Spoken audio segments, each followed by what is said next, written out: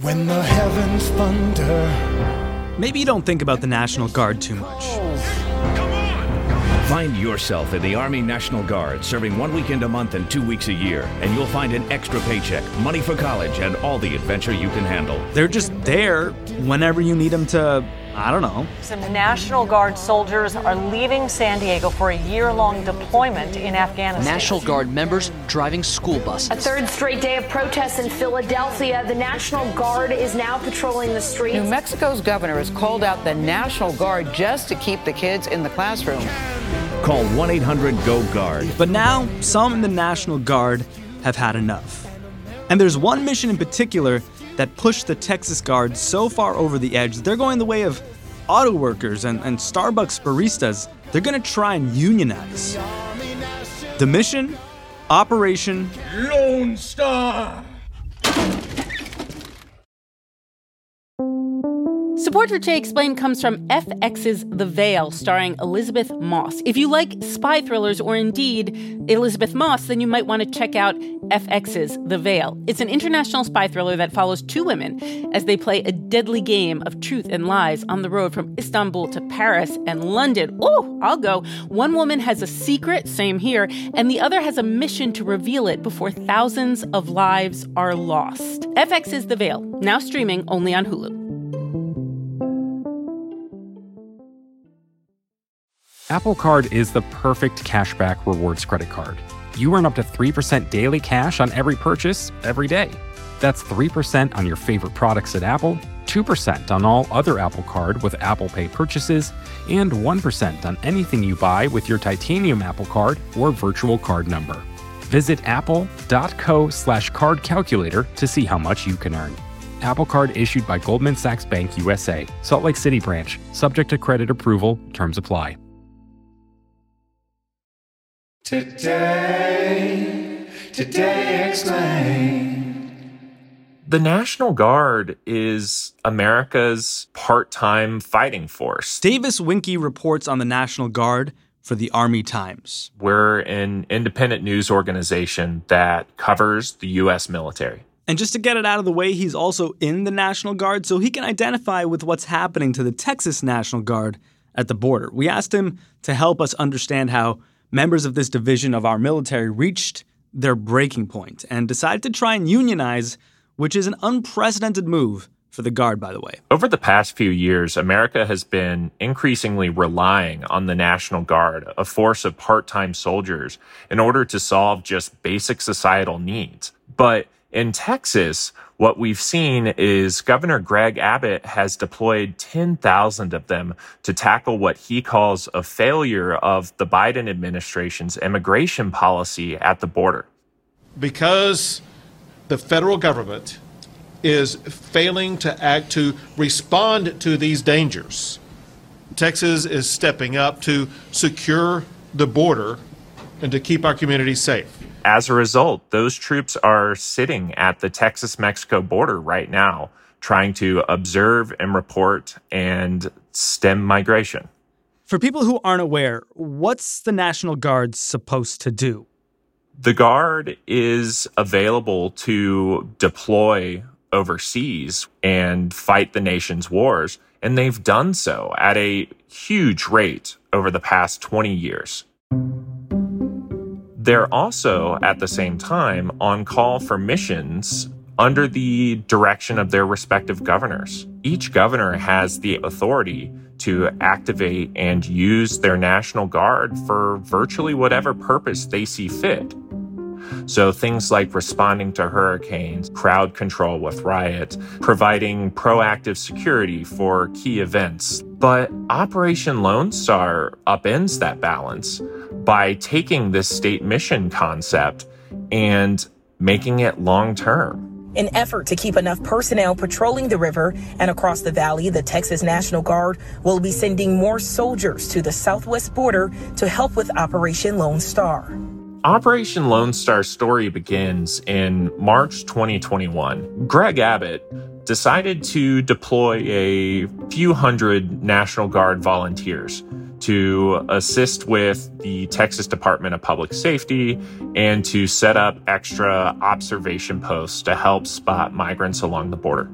But it was in the fall of that year that Abbott really decided to massively increase the National Guard presence at the border, activating thousands more troops involuntarily in many cases, and sometimes with as little as 72 hours notice, that these part-time soldiers needed to drop their lives and show up to the border or else face possible arrest and prosecution for not showing up. What are the conditions like at the border? A lot of them showed up to find nothing. Their base camps where they were going to live were still in progress in a lot of cases. There wasn't infrastructure set up yet to feed them, and there weren't clear directions yet on what they would be doing once they got there. There's some that are working on a task force that is trying to build barriers along the border. Abbott calls it a wall. My sources out there call it more of a fence. There have been widespread pay issues that have improved over time, but Guard troops down there have had an issue getting paid on time or getting paid the right amount. They were crammed into these trailers that have bunk beds going 3 high. Others have reported shortages of equipment like ballistic plates, like medical equipment, like cold weather gear. But at the same time, these are people who signed up to be in the National Guard, and protecting the border sounds like an essential National Guard kind of thing, if that's what the government needs, right? That's true. And there's actually another set of National Guard troops along the border who are assigned to a mission controlled by the Pentagon right now. Those troops are there directly supporting the Department of Homeland Security based on a request that DHS made to the Pentagon where they said, hey, here's what we think we actually need from the National Guard, from the DoD. Can you provide it? And the troops on that mission, in contrast to Operation Lone Star, are all living in hotels. They all had ample notice of their deployment that was going to happen. And because they're out there on federal orders as opposed to the state orders that Lone Star troops are on, they're getting all kinds of benefits that are commonly associated with military service, like the GI Bill, like free health care for them and their families. Operation Lone Star, because it's under state control, because it's directed by Abbott, doesn't have those same protections and benefits. If they're hurt, they actually don't even get Veterans Affairs disability coverage. We've seen incidents where troops on Operation Lone Star have had to use their weapons in what was described as self-defense situations. Workers' compensation is the only way that they can be covered long-term if they're injured in a situation like that. The way that Operation Lone Star is designed just goes against a lot of that traditional balance between, yes, the guardsmen have signed up for this, but the state and leaders have a duty to take care of them when they do call them. You say this has been bad on morale, but these are people who have, in some cases, I'm sure, been to war. How exceptionally bad has it been at the border? We've started to see some signs that the Texas troops on Operation Lone Star have finally been pushed a little too far. More and more of them, based on data that was leaked to me, have been deciding not to re-enlist and continue their service in the National Guard when their contracts have been ending. That is something of a lagging indicator, though, and we'll see how many of them continue to vote with their feet about their experience on the border. But another phenomena is a concerning level of mental health issues. There have been dozens of troops who have been reported as experiencing suicidal ideation and have needed to have weapons confiscated from them, or in some cases have needed to go have inpatient behavioral health treatment. 4 troops linked to the mission have died by suicide since October of last year. Did anyone notice? Did anyone respond to these suicides? Leadership in the Texas National Guard, Governor Abbott? Texas officials responded by trying to downplay the potential link. To be fair, suicide is extremely complex, but at the same time, I can't overstate the amount of stress it can put on somebody to be told that they need to drop their entire life for an unknown period of time on just days' notice. Public Affairs Officer Colonel Rita Holton really lays out their logic in a shocking way. Holton said, quote, "Suicides among the nation have risen, and we are part of the general population. We've had suicides in our organization. There are suicides in every organization. Unless the individual left a note and said, I'm going to kill myself because I'm serving on this mission, there's no way anyone can say it's due to their service on the mission." So after all this, what do officials in Texas have to say about the effectiveness of having the Guard at the border? They claim that it's having a deterrent effect on migrants and that they're contributing to large numbers of migrant apprehensions. But I don't know if those claims hold up. We're still seeing high levels of migration at the southwest border, large numbers of apprehensions in Texas by Border Patrol.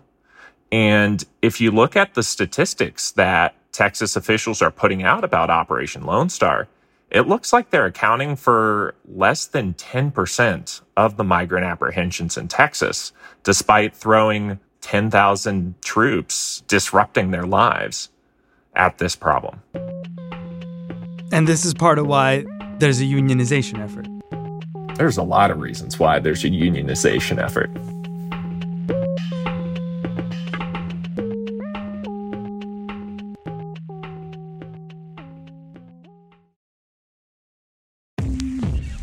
Today Explained support today comes from Quince, which rhymes with since but is spelled with a Q-U. The poet Josh O'Donohue once said, we're getting very classy here, "When one flower blooms, spring awakens everywhere." Now, I don't know exactly if that's true, it tells me to tell you, but I do know that Quince offers timeless essentials that they say never go out of style no matter what the season. And honestly, that also kind of sounds like a poem, doesn't it? Not only that, Quince says all of their items are priced 50 to 80% less than similar brands. Take it away, Claire White. The style feels great. It feels really timeless. It feels like a cut that I could wear over and over again and through a lot of different seasons. I love a plain sweater. You can upgrade your wardrobe this spring by going to quince.com/explain for free shipping on your order and 365-day returns. That's QUINCE.com/explained to get free shipping and 365-day returns. Quince.com/explained. It rhymes with since. Support for Today Explained comes from Indeed. Hiring can be difficult. You can hope and pray and ruminate on how to find the perfect candidate, or you can turn to something more reliable, a smart piece of technology like Indeed's matching engine. According to Indeed, that matching engine is constantly learning from your preferences for job candidates, so it becomes more accurate over time. The more you use it, the better it gets. Indeed also lets you ditch some of the busy work, scheduling, screening, messaging. According to Indeed data, they have over 350 million global monthly visitors. They also did a survey that showed 93% of employers agree that Indeed delivers the highest quality matches compared to other job sites. Listeners of Today Explained will get a $75 sponsored job credit to get your jobs more visibility at Indeed.com/todayexplained. You can go to Indeed.com/todayexplained. Let them know you heard about Indeed on this podcast. Indeed.com/todayexplained. Terms and conditions do apply. Need to hire? Asks Indeed. You need Indeed.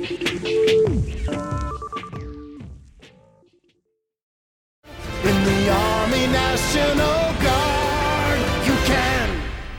Davis, the producer of this episode, Victoria Chamberlin, she was in Army. These are my words, Mother. From Army.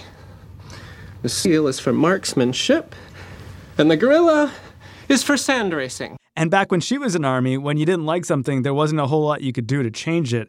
But these Texas National Guards people, they're doing something to change the situation. Is that right? They are, and it's because they're taking full advantage of a legal loophole that exists with the duty status that they're currently activated under.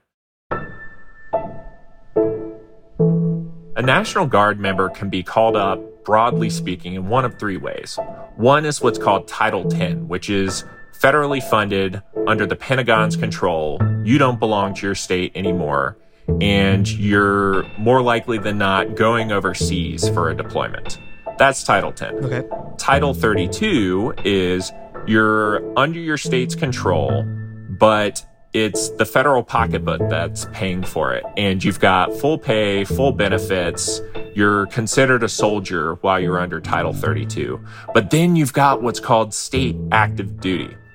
It's basically a program under which these troops are activated as temporary state employees. Pay varies from state to state. Benefits vary from state to state. And in the eyes of the courts, they're not soldiers when they're activated on state active duty. And state active duty has its advantages. It's really flexible. It can be used really quickly.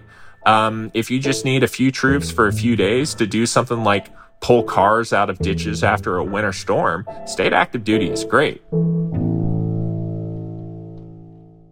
But this kind of channels back to what you said earlier, where like Texas National Guardsmen who were at the border under Operation Lone Star didn't have the same benefits as the federal National Guardsmen who were down there.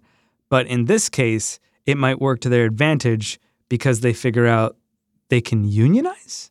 State-funded, state-controlled, all the way. The buck stops with Greg Abbott. What that also means, according to a January federal court filing from Justice Department attorneys in Connecticut, is that federal laws prohibiting troops from organizing and joining unions don't apply to Guard troops when they're in a state active duty status. As a result, these troops in Texas are able to organize into the Texas State Employees Union. And we should note here that, like, you don't often hear stories about the U.S. military unionizing. Who comes up with this idea? The idea actually came out of the pandemic response. You had a small group of National Guard troops in Connecticut who were on state active duty in the early days of the pandemic, working alongside state employees who in Connecticut are unionized and are able to collectively bargain for benefits, for workplace protections, and other stuff like that. And the Guard troops were like, hey, we're temporary state employees when we're on state active duty. Why can't we join a union as well? They teamed up with the Veterans Law Clinic at Yale and a couple of state employees unions and filed a lawsuit seeking an opinion from a federal judge on whether they could unionize while on state active duty. So how does this movement to unionize the Texas National Guard build? How does it gain steam? There's this junior enlisted soldier in Texas. Specialist Hunter Schuler. I'm a medic in the Texas Army National Guard, currently serving on Operation Lone Star here in Del Rio, Texas. In the military scheme of things, he's fairly low ranking. But on his civilian side, he has a master's in statistical analysis, and he works as a law clerk for a judge in Texas. He watches this case closely and decides that, hey, if the Justice Department says this is cool, we're going to press forward with trying to organize something. Well, it started as a joke, really, between soldiers. We joked about, well, what if we all just didn't come to work? You know, what could they do? You know, so we said, oh yeah, go on strike or something, and if only we could unionize or something. And that's kind of how it started, just as a joke, and then we looked into it and realized that it was maybe going to be a possibility with that lawsuit up in Connecticut. Schuler leapt into action and joined the Texas State Employees Union as the first known National Guard member to join a union while in a state active duty status. How's the state responding to this effort? Basically slapping Texas state law down on the table and saying like, hey, y'all. Service members should not be misled by union agitators into believing that Texas law allows them to engage in collective bargaining. It does not. I wish it didn't have to be so adversarial. We're not fighting a war with our own soldiers. You know what I mean? Like, we're all on the same team. It should never feel like somebody in the same uniform as you is your enemy. When really it's being led by a E4 soldier with 10 years service. The idea that we're some outside, carpetbaggers who've come in to just stir up trouble because it hurts the governor politically or something is just nonsense. So is he still pushing for this union, even though it might not really have teeth? Yeah, he is. And the logic behind it, he explained to me, is that right now, without a union, they really don't have any options to have their voice heard by their senior leaders. We'd like to hold TMD's feet to the fire and get a definitive answer on end dates. On our orders, it has an end date, but right now it's just the end of the state fiscal year. And that's kind of just a formal placeholder for paperwork purposes. We don't know for sure if that's when we'll be able to go home. And what Schuler and others believe is that a union can offer a centralized, clear, authoritative way of broadcasting the issues that they're experiencing. Counter-argument, though, there was a recent primary election in Texas. It felt like most of the news we've been hearing out of Texas is about gerrymandering and trans rights and abortion rights. Like, where is National Guard on the list? It's way down there, isn't it? Perhaps people don't care about the National Guard per se, but people in Texas care about the border. You had Alan West, one of the right-wing primary candidates, arguing that the top general in Texas should resign. Major General Tracy Norris, if you have any honor, integrity, or character whatsoever, you should immediately submit your resignation. It has turned into something of a political issue out there, which means that while people might not care about the troops, they care about the border. And right now, the troops are the border, thanks to what Abbott's been messaging. And for all the everyday people who go about their lives and don't really think a lot about the National Guard, why should they care? The National Guard has been and will continue to be here on America's worst days. The National Guard plays an integral part of response to any disaster that happens on American soil. We're unionizing so that we don't have to live in an 18-wheeler with 30 other soldiers. We're unionizing so that we have porta-johns, so that you don't have to work 12 hours without having access to a toilet. We had soldiers who were defecating on the side of the highway because that's where the observation point was, and there was no restroom facility and no way for them to get to it. We're unionizing so that we can go home and, resume the rest of our civilian life. That's why we're unionizing. And if you want the Guard to stay ready for America's worst day, you want to take a really hard look at how they're being used, how they're being treated, and why.